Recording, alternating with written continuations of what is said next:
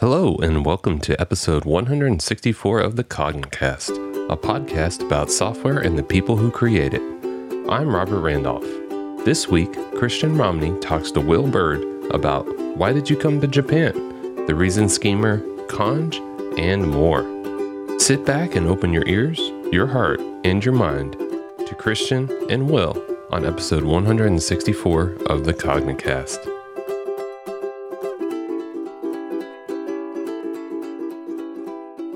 All right, so welcome everybody to the Cognicast, and today's guest is Will Bird. Will, thanks for coming on the podcast. Thanks for having me. Oh, it's my pleasure. So, Will, I assume most listeners of the podcast will know who you are. You should probably need very little introduction, but on the off chance that we're, speaking to some folks that don't know who you are, give us a brief introduction. Tell us who you are and what you do. Well, it's kind of weird to assume that anyone would know who I am in the Clojure community, given that I don't really do Clojure, but I've certainly hung out with lots and lots of Clojure friends. So I don't know what I do. I guess I'm a computer scientist, and I have traditionally done work and research in programming languages, programming language design and implementation. I've worked for many years, something like 17 years now, on a logic or constraint logic programming language called Minikanren. Is like a domain-specific language for relational or logic or constraint logic programming. And that work, along with my colleagues, Dan Friedman and Oleg Kislyak, when we were doing that work many years ago, that's the work that really led me to the Clojure community, because David Nolen basically took our book, The Reason Schemer, and also my dissertation, and used that to create a library called core.logic, which at least for a while was fairly popular. And there was a company that was running Clojure's core.logic on a cluster, which I never thought would happen. And all the analysts apparently were handed copies of the Reason Schemer. And so I got an email, a very nice email from David, and he asked me for some code for my dissertation. And then he mentioned that there's this thing called Clojure Conj coming up. And I think it was the second Conj, and that he was going to be talking about core logic, I think. And so I went to the website, and I also saw there was this guy, Ambrose Bonaire Sargent, who was also going to be giving a talk on core logic or Minikanren. And I was like, wow, okay. At this time, I had sort of just finished up my dissertation after 6 years, and there was not a lot of enthusiasm for Minikanren at the time, let's say. And so, I'm like, well, do I even continue with this? No one seems to care. So the idea that, people were reading the book and reading my dissertation and using it as the basis for implementation, and that people were giving talks for it at a conference in a Lisp community, to me, that was super exciting. And so I said, okay, I want to go to this. And I got one of the last tickets. And then I finally convinced Dan. Dan became interested. Dan Friedman wanted to come, and then we were out of tickets. I'm like, uh-oh. And then I contacted, I think it may have been Stu. I forget who I talked to, but they're like, okay, it's okay. We'll find a ticket for Dan. And when we showed up, we were both shocked, because we were like celebrities, right? And, I was like, I wasn't even an outcast in academia. I was just like a nothing. Right? When people would see what I did, especially logic programmers, Prolog people, they'd be like, "Why?" that was the early question. Like, why would you do that? We've been doing Prolog for 40 years. Why would you waste your time on this little thing?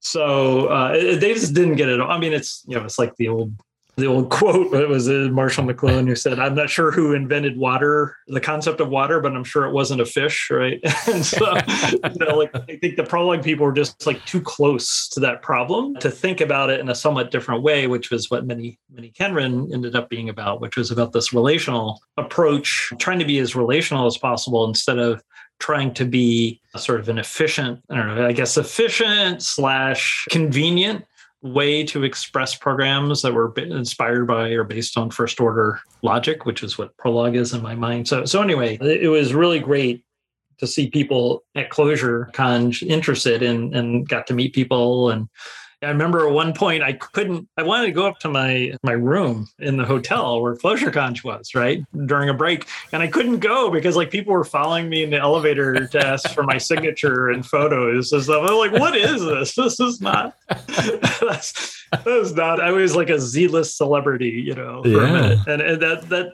I'm like, okay, I better not let this get to my head. But what it did do is give me a jolt of sort of adrenaline and a confidence boost, which I really needed, that people would actually found this interesting. And a lot of the people were using it more like as a hobby type thing, just exploring the ideas, and they found it fun. And really, that's why I got a PhD. I never wanted to be like a professor or something, although I sort of briefly played with that idea. But the main thing was I just like wanted to explore interesting ideas and come up with new things. And so, that was what motivated me. And I don't know if it's good career advice, but that's what I care about. So the fact that there are other people who also found it interesting was super, super exciting. And then I became friends with a bunch of Clojure people in the Clojure community. So I consider myself an honorary Clojurian, even though I don't really use Clojure. Oh, definitely. Well, maybe you could scratch that last part in editing. We'll get, just kidding. That's right. Yeah, no, but definitely that is kind of a whirlwind intro. So yes, you are. And sort of before I get to my next question, I just can't resist the segue here. In terms of minor celebrity, I hear that you're also a minor celebrity in Japan. That's true. So, well, am I supposed to say something about art? So this might tie in. This can tie in. So what was the prompt? It was to say something about art. Right. Just share an experience of art. Mm-hmm. Okay. So share an experience of art. Okay. So this will tie in. And so this is combining culinary arts with performance art. I guess the way I would say done. It. And so this immediately came to mind. This is like a 2-part saga. Okay. So I first went to Japan for ICFP, for a conference, International Conference on Functional Programming, in Nara, which is the old capital, one of the old capitals of Japan before it moved to Kyoto. And Nara is famous for these deer that they're wild deer, but they're semi-domesticated, and they'll come up and bow to tourists for a cracker and stuff. Anyway, it's a really amazing city. And so I went to a conference there, and Japan like shocked me because I traveled a fair amount in Asia before going to Japan. I kind of thought for some reason between watching movies and anime and traveling in Asia, like I would kind of have a feel for it, but it wasn't like that at all. And the level of culture shock was greater than anything I've experienced. And so I went back to Japan again for a research conference. I went back a few times, and each time my level of culture shock sort of increased to the point where my third trip, by the end, I almost couldn't take it because I didn't really understand what I was seeing. And so I went back home and I just bought every book I could on the culture of Japan. And I decided to learn Japanese. I read this giant stack of books and, started watching anime. I'm like, I need to process what I'm seeing because it doesn't make sense in my worldview. And so I spent a lot of time trying to learn Japan. And then, I kept going back. And over time, I started understanding more. And I found it very interesting. And then my fifth trip, now, part of, my fifth trip, to set the context, I told you I briefly flirted with being a professor. And let's just say that wasn't working out very well for me, emotionally. And I was going to have to teach a Java class. I'm not a big Java fan. And I wasn't looking forward to it, even though actually the Java class, I had some good experiences that came out of the Java class. And so it certainly wasn't all bad. But at the time, I was dreading teaching this Java class, right? And I'm like, hey, I do Scheme and Lisp and logic programming. I don't really want to be teaching Java. So I was kind of playing hooky. Okay, so I had the semester off before I taught Java. And I was going to meet a collaborator in Tokyo and work with this collaborator. And maybe I'll talk about that later. But anyway, for now, the collaborator will remain unnamed to protect the innocent. Nothing bad from the collaborator's standpoint. But anyway, so I was super excited to go to Japan because I was excited anyway. And also it was sort of a little vacation from everything else going on in Professor Land. And so I arrive at Narita Airport and I'm just like super hyped. You know what I mean? You're just been like so excited. And so I go through customs, come out of customs. I'm waiting to get my pocket Wi-Fi and all that. So, just standing there, texting my parents saying I've arrived and all that, I'm getting ready, but I've got a big grin on my face and just kind of got the energy of someone who's like ready to go right off the plane. I'm ready for my adventure to begin. I've got 2 weeks and 2 weeks only, and I'm going to make every second count. And I'm wearing a shirt for my favorite ramen place, Kyushu Jangara Ramen in Akihabara, which is like the otaku geek district. Like it's the anime manga district of Tokyo. There's actually more than one, but it's like sort of the main one. And so this place has vegan ramen. I'm vegetarian. It has amazing ramen. I love it so much. And I thought, okay, I'm going to wear my favorite shirt that I got there. And I got it on a lark because I found this place, sort of completely by accident. This tiny little restaurant that only seats, I don't know, maybe 8 people. Maybe 10. If the first time I sat there, I had to sit literally in the corner facing the corner because they didn't have any other seats. Okay. There's this tiny little place, but there was a giant line in the rain to get in. And I was like, okay, that's a good sign. So I waited 40 minutes in the rain and got in, and I had this vegetarian ramen. It is the best, I think it's the best meal I've ever had in my life for anything. I was just blown away. And so just before I left, I asked, well, you have t-shirts. Can I buy one? So I bought a t-shirt for like $20, just as a lark. I almost didn't ask because, my Japanese is not good and it's raining and people were waiting in the rain. This guy had to run out in the rain to get it. I sort of kind of felt bad, but I thought, okay, well, I got this awesome t-shirt. And so I was wearing that t-shirt when I walked out of customs. And of course, I was going to go back to this place. And a minute later, a Japanese film crew walks up to me. And this guy's like, hey, I'm from TV Tokyo. I'm from Japanese TV Tokyo. Can I interview you? And I'm like, oh, yeah. It's like, here we go. I watch Japanese game shows and reality shows. Like at this point, I'm like, yep, let's do it. I don't know what you're going to have me do, but I don't care what it is. I'll do it. Right? And later, that director told me, the second I saw you, I knew you were the one. I must have just had like this aura. Anyway, so he asked, why are you, why are you here in Japan? Why did you come to Japan? That's the name of the show, by the way. Right. It's a super popular show. Yeah, the name of the show is Why Did You Come to Japan? And basically just interviewing people, why did they come to Japan and what their adventures are, right? And of course, I was there for research, but I wasn't going to say that. No. It's because go ahead, sir.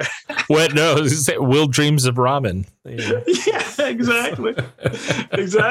Because I was wearing that ramen shirt, like it immediately occurred. I didn't have to think about it. It was just like automatic. I just said, I expect and demand the very best Kyushu style ramen, but not in Kyushu and Akihabara, right? And I, had this theatrical pose, and the director just like cracked up. And we ended up with this adventure where I took the film crew to Akihabara and took them to the ramen place, which I'd been to a few times on a previous trip. But of course, the other times, like the ramen people, they didn't know. I was just like another customer, right? But this time I was there with a Japanese TV film crew. You brought your own film crew. I brought my own film crew. And so I got to meet the owner of the place. And that was really fun. And we had this great segment. And then I ended up on Japanese TV. That was just before COVID. Before COVID. So in February 2020, it aired finally. And within an hour of it airing, I got an email from a nice Japanese lady asking if I was married.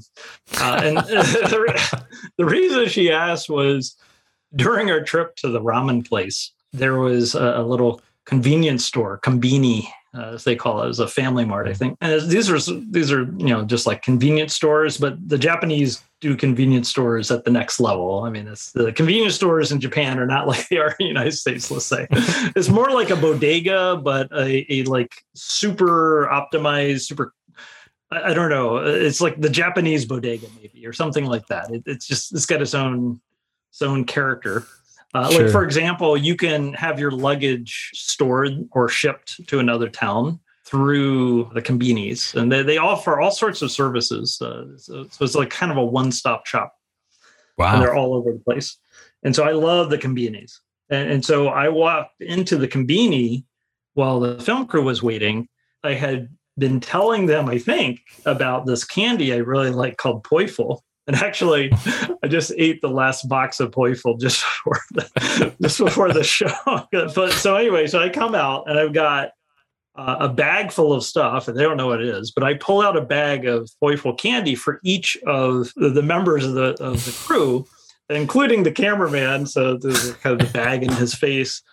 And the Japanese lady thought that I must be kind because I thought about buying candy for the film crew. Oh, that's so nice. And when the clip aired, there's a very famous comedy duo called Banana Man. It's actually two people. And one guy has this bowl haircut, and one guy's kind of like heavy set and he's got a bowl haircut, and the other guy's like stick thin. And apparently they're friends from long ago. And they do commentary on the clip, and so they thought that was really funny.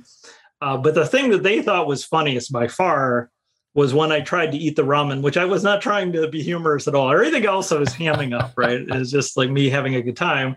And then I just went to eat the ramen. And as they pointed out, which they do have video evidence, I hadn't really thought about it, but I eat ramen one noodle at a time. And so the whole thing about a ramen place is it's supposed to be super high throughput, right? Like you right. Get in there, you eat your ramen, you're out in 5 minutes, right? It took me 30 minutes to eat one bowl of ramen, and then I asked for more noodles, so it took another 30 minutes. So it took me an hour to eat, 2 bowls of ramen. I mean, in your defense, you traveled thousands of miles for that bowl of ramen. That's true. That's true. So anyway, that was great fun. I had a bunch of other adventures. And so then, COVID happened. And so obviously I did not go back to visit. Right. And then a couple of months ago, I got an email from TV Tokyo, and they said, we want to re-air your clip. And awesome. And it's like, oh, okay, well, great. And I thought maybe it's because of COVID, people aren't visiting, so it's hard for them to film new clips. And I was like, oh yeah, that'd be great. And I said, oh, well, how have you been, tending to your ramen cravings, right? And I thought, oh, I better come up with something. So I ordered ramen from a Japanese ramen chain in the United States, a very good one actually, and got a ramen kit and made the ramen. And then my mom filmed me eating the ramen and then gave that to TV Tokyo. And then they, of course, started asking, oh, did you make your own vegan ramen? And I was like, uh-oh. And I had to admit that this was a competitor's ramen because this chain actually has stores in Japan. I'm like, uh-oh, I just ate the competitor's ramen. They're going to show that.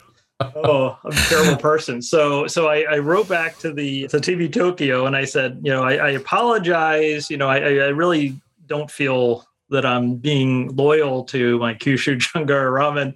So I'll tell you what, I will pay you to ship, because I didn't know about ramen kits until I ordered this, right? So, okay, maybe we'll get a ramen kit from Kyushu Jungara. And I said, okay, I will pay you up to $1,000 US to go to Akihabara, get a ramen kit, get them to give you the ingredients, and then ship it on dry ice overnight. And then I'll film myself making it and eating it, right? And I figured this would get their attention because they like kind of really bizarre things.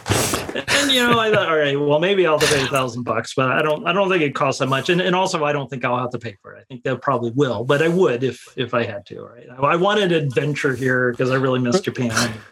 So I didn't hear anything back. I was like, wow, maybe I'm even too weird for this Japanese show. But of course I wasn't. So I get an email back a couple of days later saying the director wants to do a Zoom call with you. And I was like, okay, that's more like it. I'm going to get my own Japanese TV show out of this by the time I'm done. So we had the Zoom call scheduled for 2 p.m. on Saturday. Okay, and that should have been my first one because that's 3 a.m. in Tokyo. It was like, So they're going to do a call at 3 a.m.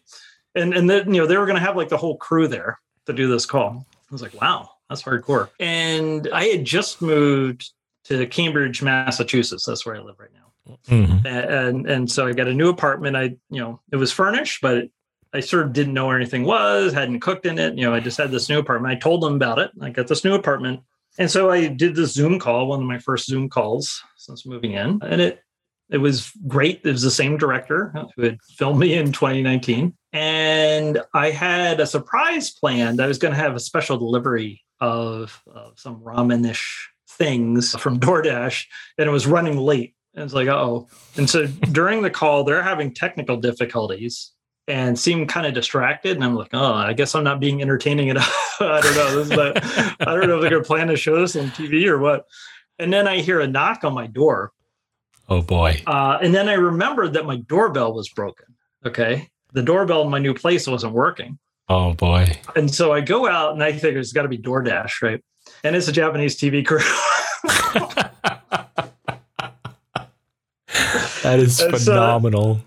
So they've got a camera, and then they have this big wooden crate with 30 meals worth of ramen shipped from Japan, from Kyushu Jangara Ramen, prepared by the owner. Oh my God, that is restaurant. Amazing. And they brought me my favorite drink, and they brought me 2 boxes of the Poiful candy.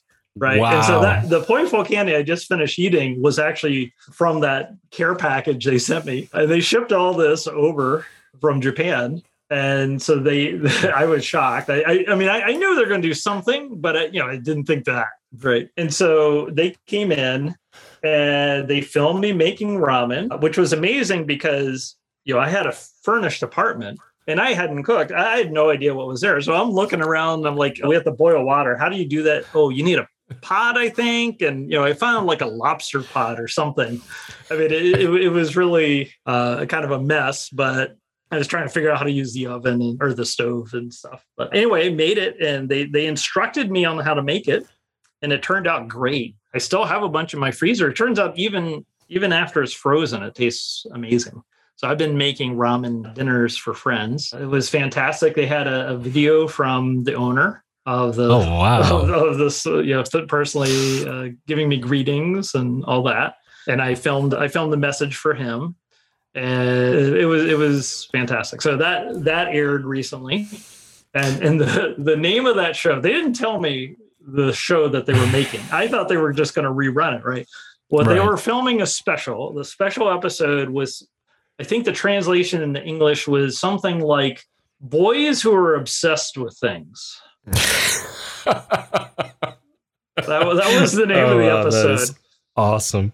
And they had a bunch of clips, or a bunch of segments. And the segment before me was for a Grammy Award-winning artist who was visiting Japan. That was 2 minutes long, and then mine was 20 minutes long. That is awesome. Yeah. Yours sounds a little more fun. I got to be honest. This is just like so improbable. It is. It is, and to my knowledge, I mean, so that show is very famous. A lot of people in Japan know it, and they will follow people around Japan on their adventures. But this is the first time I've heard of them, doing something outside of Japan. Right, following you to the States. And teaching you how to cook ramen in your new apartment. That is so cool. So we're definitely going to get links to these. You got to send me links to these episodes. Yeah. So this is where it gets tricky, because TV Tokyo technically will not allow their clips to be shown in the United States. However, if you were to talk to me very nicely, if you were a close friend who talked to me, oh, okay. Maybe a private showing might be arranged. Oh, very well. So as Christmas come early, maybe. That's right. Fun. So now I'm very excited to go back to Japan. Oh, they also sent me all the swag, right? So they said I've got the Kyushu Jangara ramen bowl, like the actual bowl that they use in the store. You can't buy this.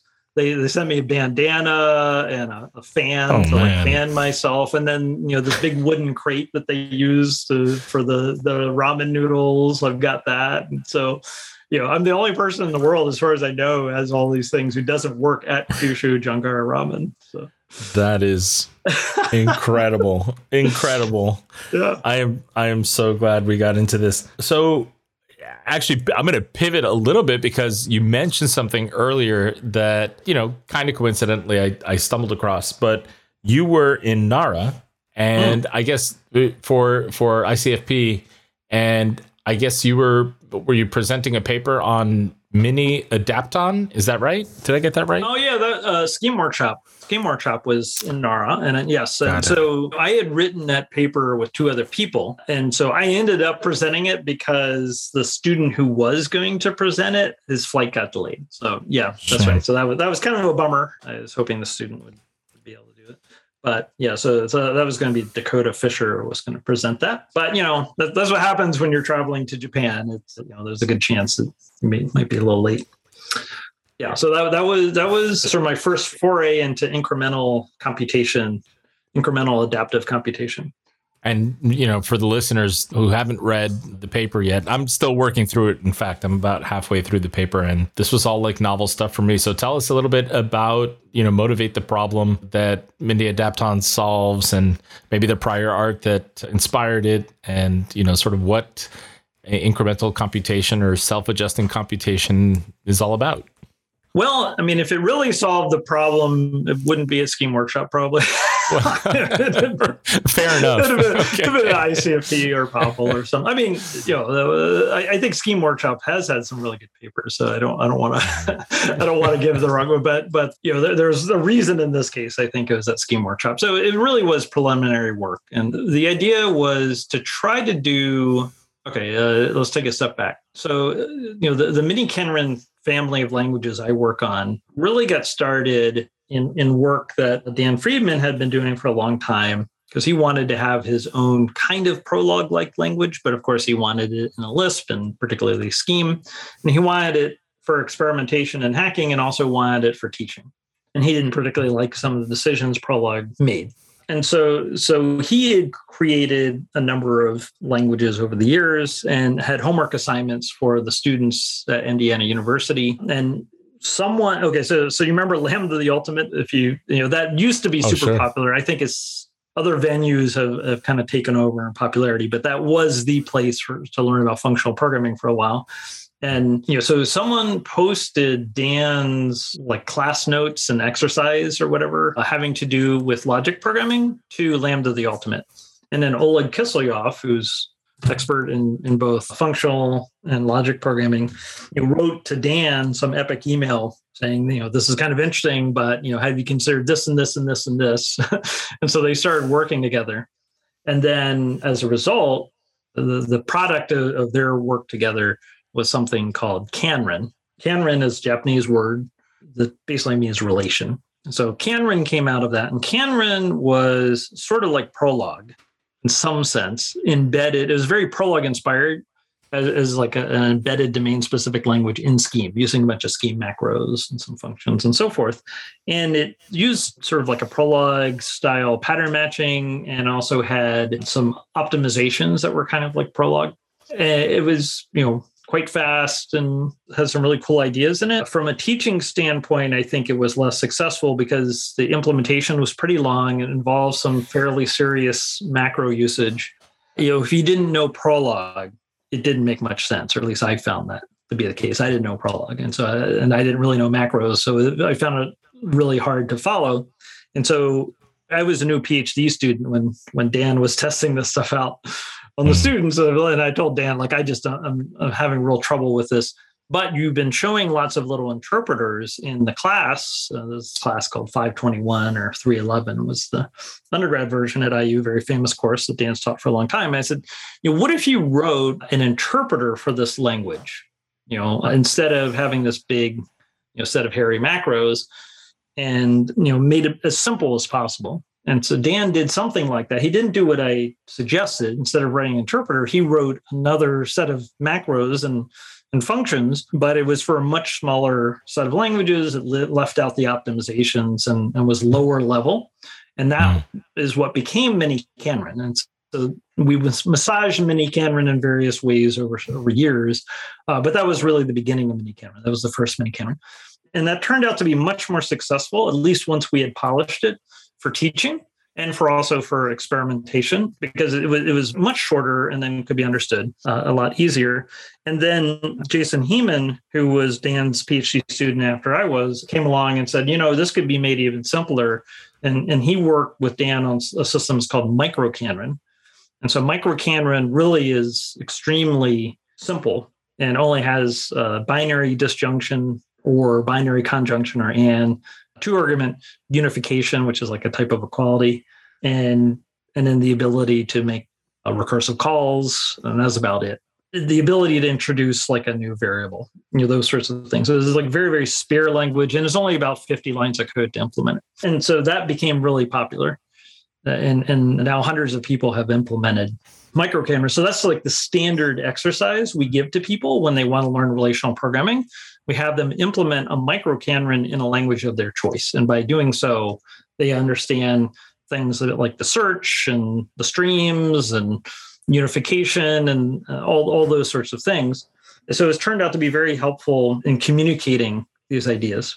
So the idea of mini Adapton was to do something like a mini Canren or a micro Canren for the Adapton system. So there's a system called Adapton.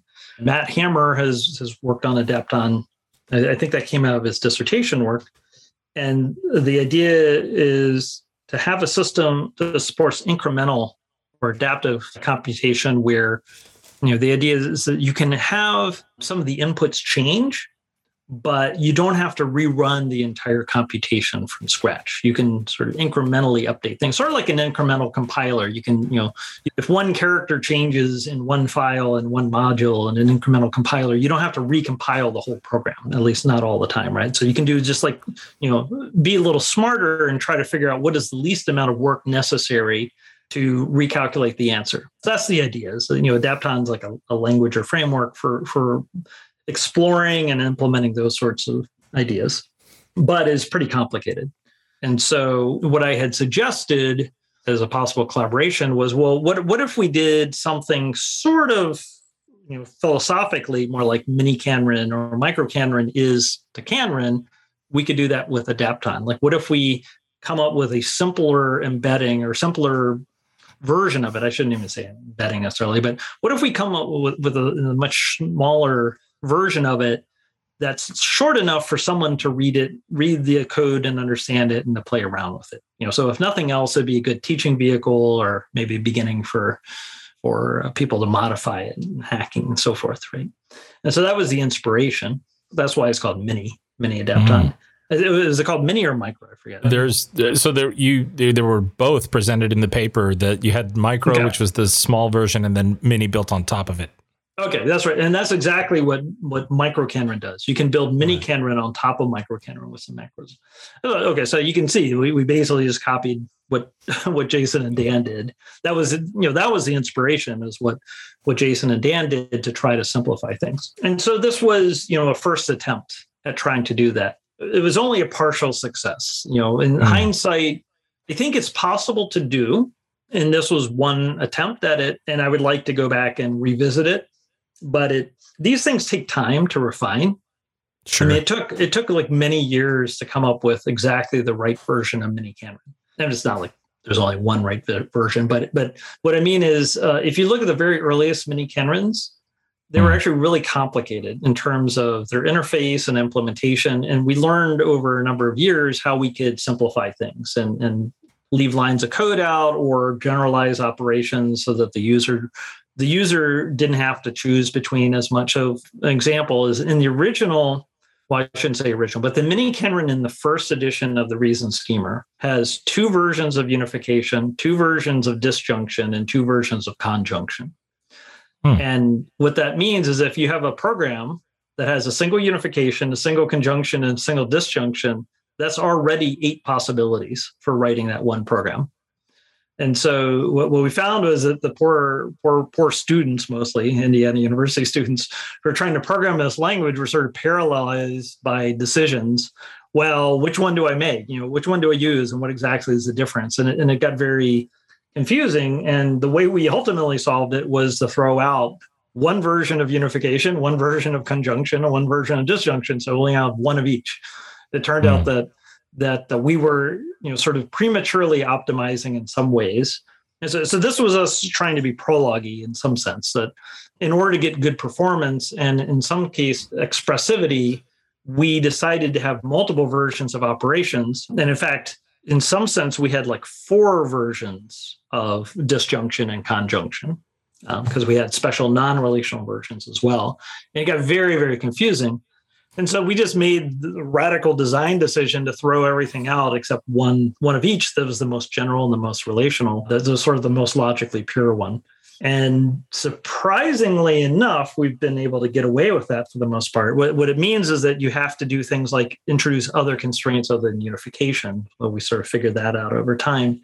But that was an example where we ended up radically simplifying the language interface and implementation, made it much easier to understand and use, and made the code way shorter.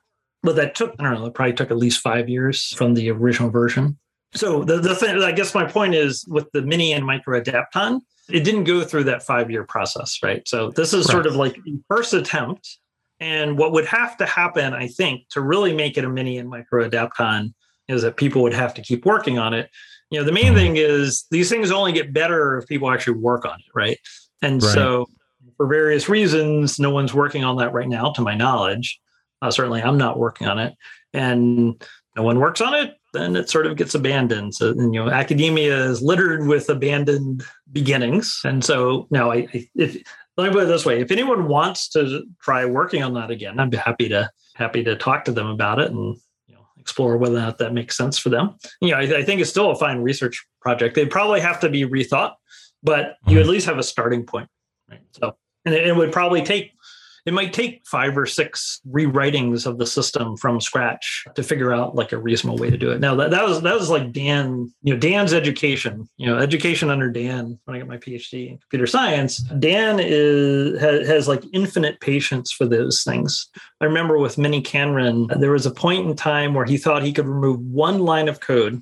And he spent about 2 years thinking about how to remove one line of code. And eventually he called me up at 1 a.m. or something saying, I figured it out.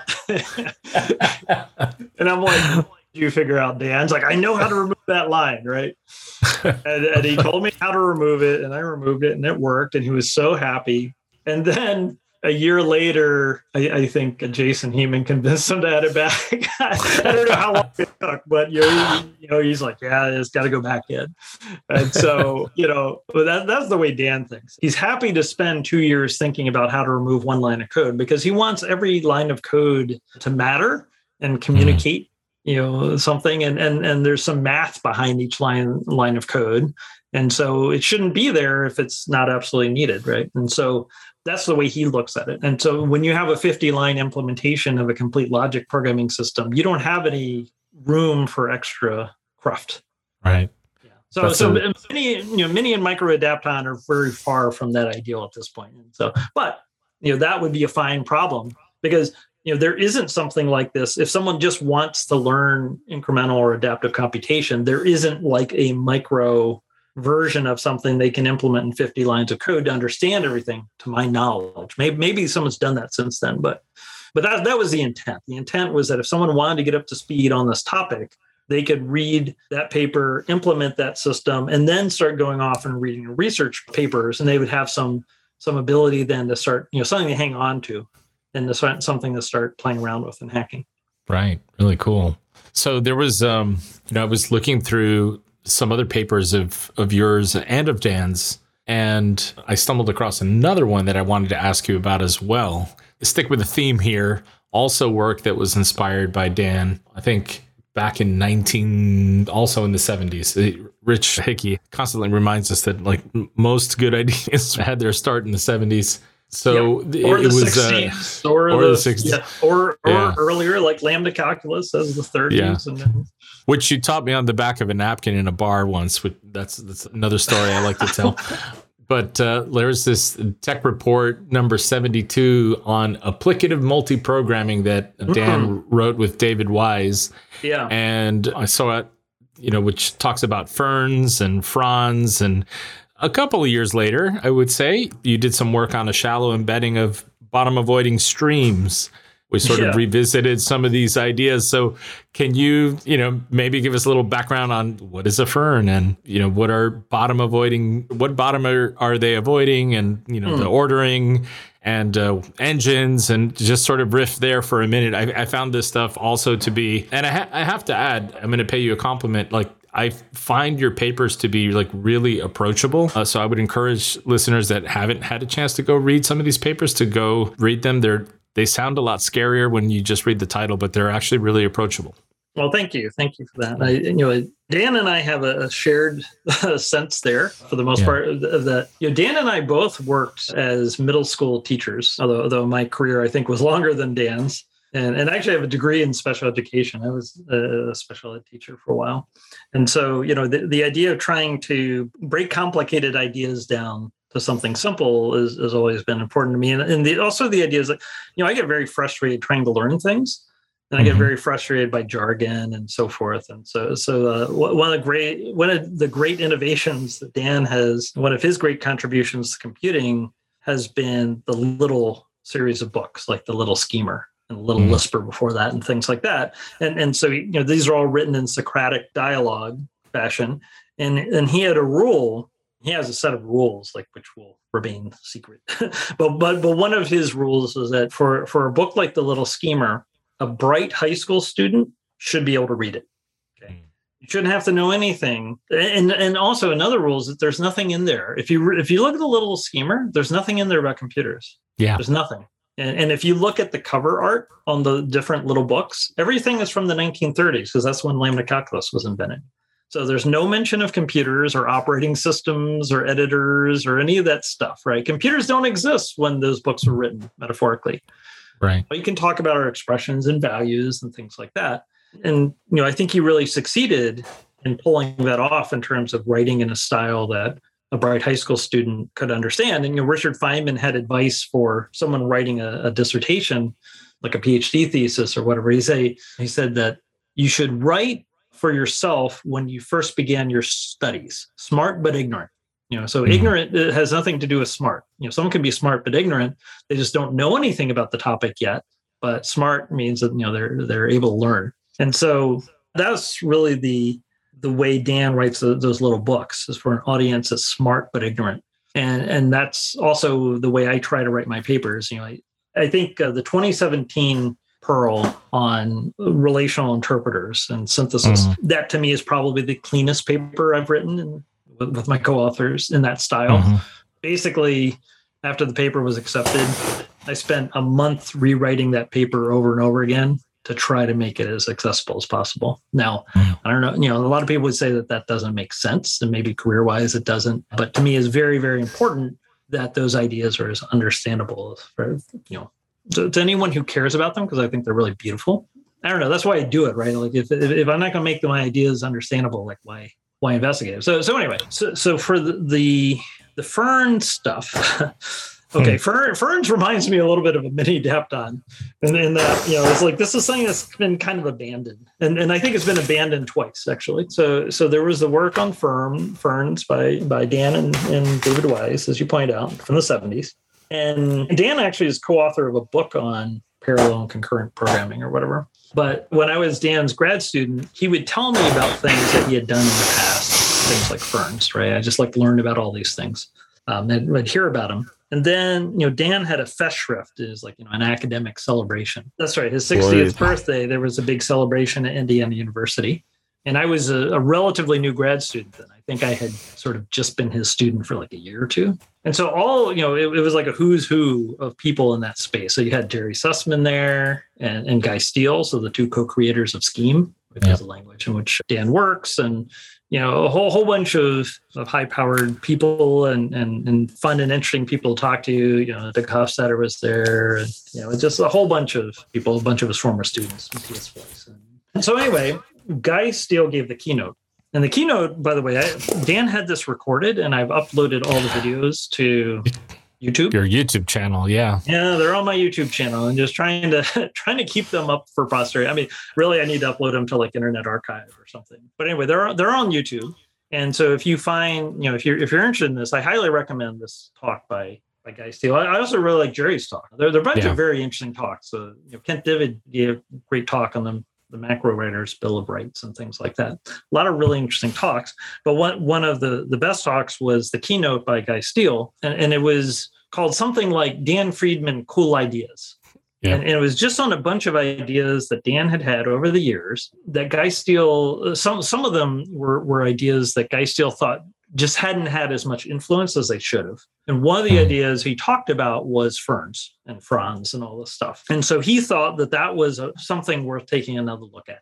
And so that was what this paper we wrote. So this paper was with Joan Neer and Ramana Kumar, I believe. And so the four of us did some research and wrote a paper. And Ramana is now he's at DeepMind. And Joe Neer is a professor of computer science. So they've done very well, both of them. And I still keep in touch with them. It was a lot of fun to meet people like that and have conversations with them. But one of the things we did was just had to look at the fern stuff again. And in particular, we wanted to think about whether or not the ideas of these ferns could be tied into logic programming and Minikanran and search. And now I haven't looked at this for a long time, so I'm trying to remember. I want to say something I want to say something is accurate and also pithy. So how should I describe ferns? So I guess the basic idea is that you have the fern structure can be thought of as like a list. Now I know Clojure people don't believe in lists, okay, but Lispers believe in lists. Okay, there's a thing called a list. That's what Lisp stands for, is list processing. Okay, so all right, slight dig there. Just because we had a few extra data structures doesn't mean we don't revere the list as well. But all right, go ahead, continue. Yeah. So this is us being Clojure-like in a sense, right? Because instead of just using lists, we're going to have this other data structure. So instead of cons, which is list constructor, that's what cons stands for, is constructor. So cons creates a cons pair. You can cons onto a list. Instead of cons, we're going to have a different type of list that has a constructor called franz. Okay, so we can franz something onto a list instead of consing it onto a list. And the things that we can franz onto the list are computations. Okay, so instead of consing a value onto the list, we can franz a computation onto a fern. Or is that what it's called? Mm-hmm. Yeah, fern. Yeah, it's been so long. I need to reread that paper. Yeah, you're recalling pretty well. Okay, and so what does it mean to have a computation? Well, you can delay a computation by taking an expression you want to evaluate and wrapping a lambda around it. Lambda delays evaluation, and then you supply that resulting procedure or thunk or whatever later, and that will force the evaluation of the expression. So that's one way to do it. And Scheme has things like delay and force, or you can think about lazy evaluation in languages like Haskell, or there's call by value, which most languages use, including Scheme and Java. But there's also call by name and call by need. Right. So it's like lazy forms of evaluation. But anyway, there are lots of ways that you can delay evaluation. In fact, these lazy streams, one of the pioneering papers was by Dan and David Wise in 1976 called Cons Should Not Evaluate Its Arguments. Right. It's all about lazy streams. Okay. Not the first paper on streams, but it was sort of the paper that made streams more mainstream. Okay. As Mitch Wan says, the person who gets credit for an idea isn't the person who invents it. It's the person who explains it in such a way that it doesn't have to be reinvented again. And so that Cons Should Not Evaluate Its Arguments paper in many ways was like the paper that made it so that people didn't have to reinvent the concept again. So anyway, so streams and laziness was something Dan and David were very much thinking about. And the idea of these ferns ties into laziness and delaying computation and streams and so forth. So the idea is that we have like basically a list structure where the elements of those franz cells are computations that haven't yet been run. And now what we can do is if we have a bunch of these computations, we can start evaluating, sort of small step. You could think of it sort of like giving time slices to each of the computation. So the first franz cell, we can take that computation and run it a little bit, see if we get a value back, or no, still still has more work to do. Okay, move on to the next one. Give that one a little bit of work and so forth. So it's kind of like a time sharing operating system that's letting each process run a little bit to see if it's going to finish and give a result. But it's in the form of a data structure, form of this fern, which is kind of like a list containing computations.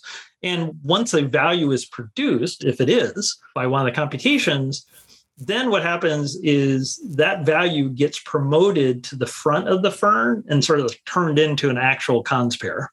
Okay. And so this is it's like a smart list where when you start taking cars and cutters, it forces evaluation, but in like an operating system. It's like the list itself has its own operating system with multiprocessing or something like that.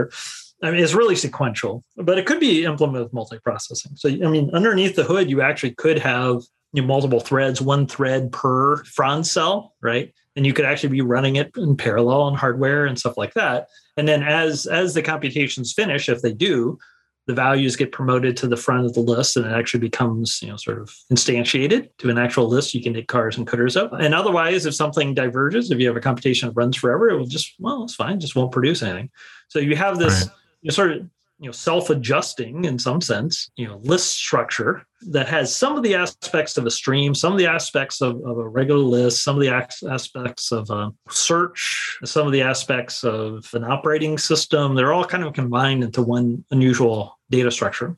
And so the idea was, well, maybe we can build a mini Canren using this data structure where instead of the interleaving search, we can just use a fern and use Franz, and then have that data structure do all the computation and interleaving search or whatever, and then kind of push everything down onto that data structure. And then if you implement that data structure or have a high quality implementation of the data structure, it should be trivial to do things like logic programming. That was the idea of that paper, and I still think it's an interesting idea. There's sort of two things that happened. One is the paper never got published. It sort of ended up in publishing limbo where.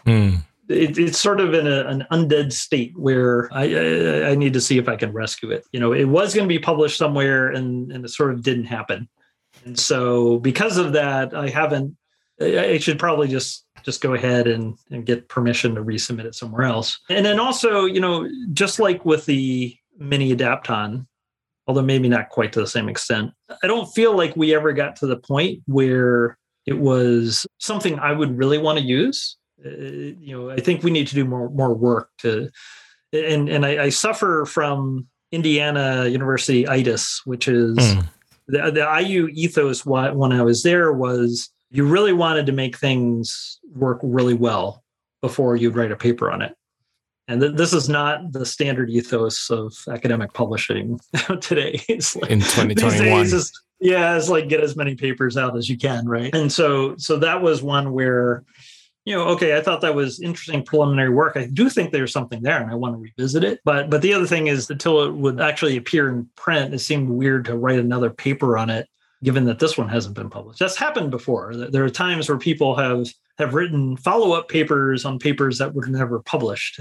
So that'd be a possibility, right? But that was, I actually think that idea is worth a lot more exploration. I think it's a cool idea and a cool data structure. That's cool. Something to pay more attention to. What other cool ideas are out there that maybe you have in your back pocket, or something you've been meaning to explore and haven't yet found the time, but you think is pretty cool and would like to find the time for? Oh, there's so many. Well, one thing I'd be interested in is what I like to call lattice-oriented programming. I mean, maybe I'm just not interested in it enough because I'm not doing it. Okay. Like if I were really, really interested, I would have done it by now probably. But I keep having this idea. So when you investigate different areas of computation, like abstract interpretation, distributed programming, logic programming, you often find that you're performing certain operations over mathematical lattices. Where you have meet and join as operations. And it's like there are a lot of operations and a lot of computer science where the underlying data structures theoretically is a lattice, not really a tree or a graph in a general sense. It's a more specialized data structure. And so, for example, in 1970, both Reynolds and Plotkin showed that unification, like in Prolog or mini Canren, can be viewed as operations over a lattice. And as soon as you see it that way, I figured this out when I took Amr Sabri's class at Indiana, types. Once I understood what a lattice was, I realized that unification was operation over lattices, and that if you can go up with unification, you also must be something when you go down. And it turns out there's an operation called anti-unification, which is the dual of unification, just meaning it's sort of like the opposite. And it's like, well, if one operation goes up in the lattice, then if you can also go down, which you can, there must be an operation that goes down. And if you sort of trust the math or trust the logic, which usually doesn't lead you wrong, you can imagine an operation that's the opposite of unification. So that's one reason it's useful to think in lattices. And so there is this operation called anti-unification, which has been known for a long time, and it's used in things like case-based reasoning and stuff like that. But in any case, if you look at abstract interpretation, distributed programming, logic programming, many, many other areas of computing, you see lattices are everywhere. But they're not really first-class entities in many places. There have been a few attempts to try to make lattices sort of first class, but nothing that I like. And these algorithms over lattices tend to be like really awkward to implement or really hard to optimize and things like that. They're like pretty awkward and annoying to write. And you have fixed points over lattices, and the tree automata involve lattices and fixed points and all these things. Semantics of logic programming are fixed points over lattices. And it starts getting a little nasty. And after a while, if you've implemented a few of these systems, they kind of feel like you're doing the same thing over and over again. So you get this area where it's like very powerful. It's very general. You can apply fixed points over lattices and operations over lattices to many types of computation. It's not well known. Like if you're not an academic computer scientist, you probably don't think in terms of fixed points over lattices for computation. But I think it's so general that maybe you could, right? And so what I would like to do is create a programming language where the fundamental operation are things like finding fixed points over lattices, and lattices are first class, and you can have parameterized lattices, and try to do all programming. What would happen if every program you wrote had to be expressed in terms of lattice operations and fixed points over lattices or meets and joins and all that? I don't know what would happen, but I think it'd be interesting. It would probably lead to some new insights or to once again, that's the sort of thing that doesn't make sense to do it for a weekend, right? But if you're willing to put 5 years into it, probably something interesting comes out of it. So that's one thing I would. And then the other thing I want to do is I've got a zillion ideas. I'm very happy to give away my ideas, but nothing precious here. As Howard Aiken says, don't be afraid of people stealing your ideas. If they're any good, you have to ram them down people's throats, and that's exactly been my experience. But another thing I want to build right now is this is something I am going to try. I want to build a user interface, like an editor that mirrors the way I actually program, because nothing like it exists that I've seen. So the way I learned to program under Dan is if I'm programming in Scheme, the way I program is through doing program transformations. So I might write a simple Scheme interpreter, an interpreter for Scheme, environment passing interpreter, and then I might do a program transformation like adding a store, adding an argument and store passing style, and then I might transform the code to be in continuation passing style or a normal form, and then I might defunctionalize the code with respect to continuations and procedures, and then I might trampoline it or registerize it. I mean, there's a whole bunch of different transformations you can make, and basically you massage the program to get the properties you want and the behavior you want. This is one of the things that Dan teaches his students. A very powerful set of techniques that are not really used by most programmers. And one of the problems is by the time you've ended up with the trampoline, registerized, defunctionalized CPS code, it's like almost impossible to read or modify. So it's a very powerful, basically you're hand compiling things. You're doing the sorts of things a compiler might do, but it's a very powerful set of techniques. And often, if you're really adept at it, you can move very quickly. So what I want to do is have an editor, first of all, that supports all those transformations.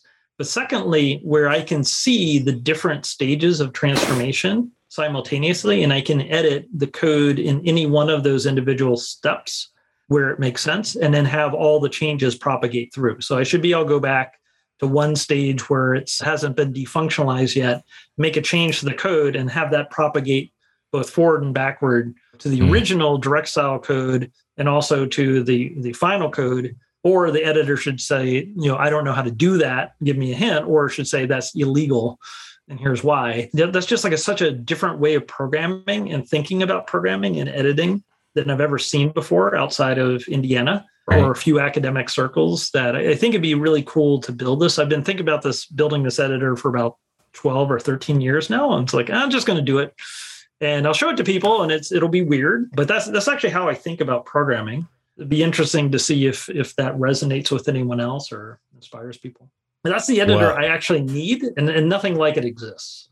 It seems to me. So you had another editor project that I've seen you demo. Barlaman? Barlaman. Yeah. And it seems like, I mean, if you squint, like you might have started exploring at least some of the implementation ideas there, although it maybe had a different purpose. It had a different purpose, but that's a really good insight. So it occurs to me that this process of being able to say in a certain slice of all the possible transformations that I want to replace some code by something else and have it propagate through both ways, that may be best done relationally using something like Barlaman as an infrastructure. Probably have to be modified, but building Barlaman has made me think about that in a more serious way. And there's this whole thing called bidirectional programming, which is about, you show how to transform code from one direction to another, and then the system figures out how to do it the other way. And this is related to like the view update problem in databases.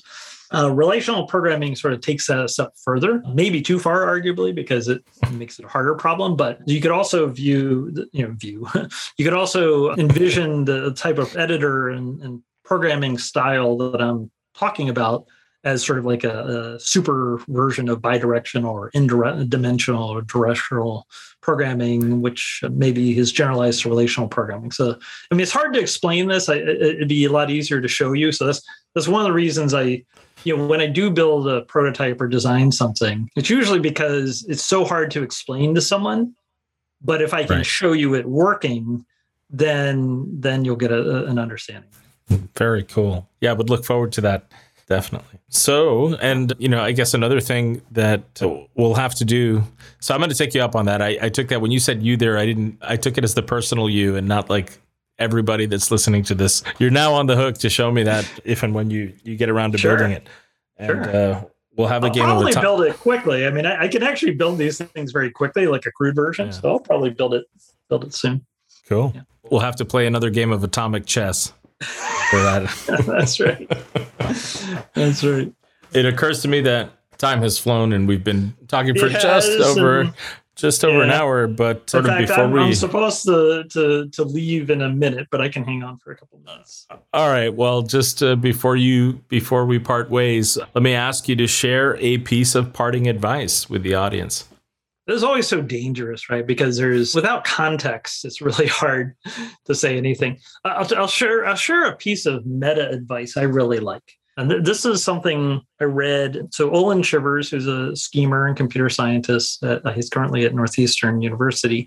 He wrote some notes on running the Scheme Workshop. I've been involved with Scheme Workshop for a long time. And so he wrote a very helpful set of notes saying, you want to run the Scheme Workshop. Here are some things that you might have learned, or you might benefit from having run it before. So Olin's run it before, and so he talks about the things he's learned and so forth. But the best part was the meta advice.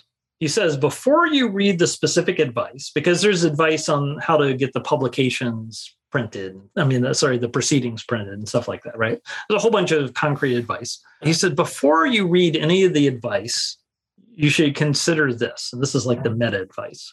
All of the advice given in this document is intended to give you the standard outcome, and it should be followed for things you don't care about.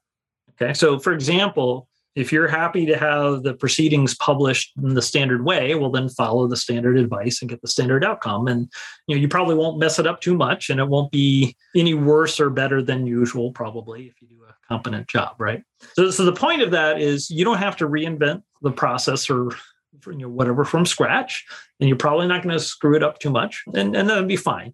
Okay. But then the meta advice goes on to say, however, if you have agreed to run the Scheme Workshop, it's presumably because you have an idea about how it should be run, about how something should be done differently. And when it comes to the things that you think should be done differently, you should not follow any of the advice below. because the advice below is for standard outcomes.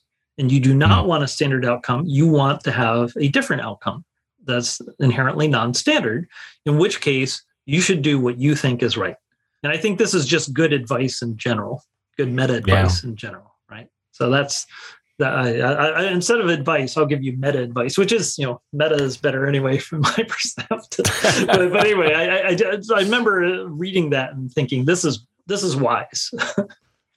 Absolutely. Very cool. Well, that was epic. So, Will, thank you again for joining us on the podcast. It's always a good time and a pleasure talking to you, always stimulating and always just a lot of fun. And I can't wait till we get to do it in person again. I know. I miss hanging out. Okay. Well, thank you very much. All right, my friend, take care and enjoy that ramen. We'll All right, you too. We'll have to play some chess soon. Yes, sir. Bye-bye. Bye. For those of you out there, thank you for listening. This has been another episode of the Cognicast.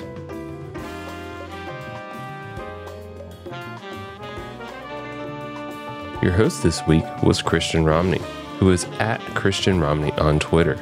That's at ChristianRomney. Episode cover art is by Russ Olson. Audio production is by Bear Cave Audio. The Cognicast is produced by Jarrett Benford and Robert Randolph. The intro music is Crazy G by Russ Olson. The outro music is by Nazca at nazcamusic.com. I'm Robert Randolph. Please stay safe and healthy out there, and thanks for listening to The Cognicast.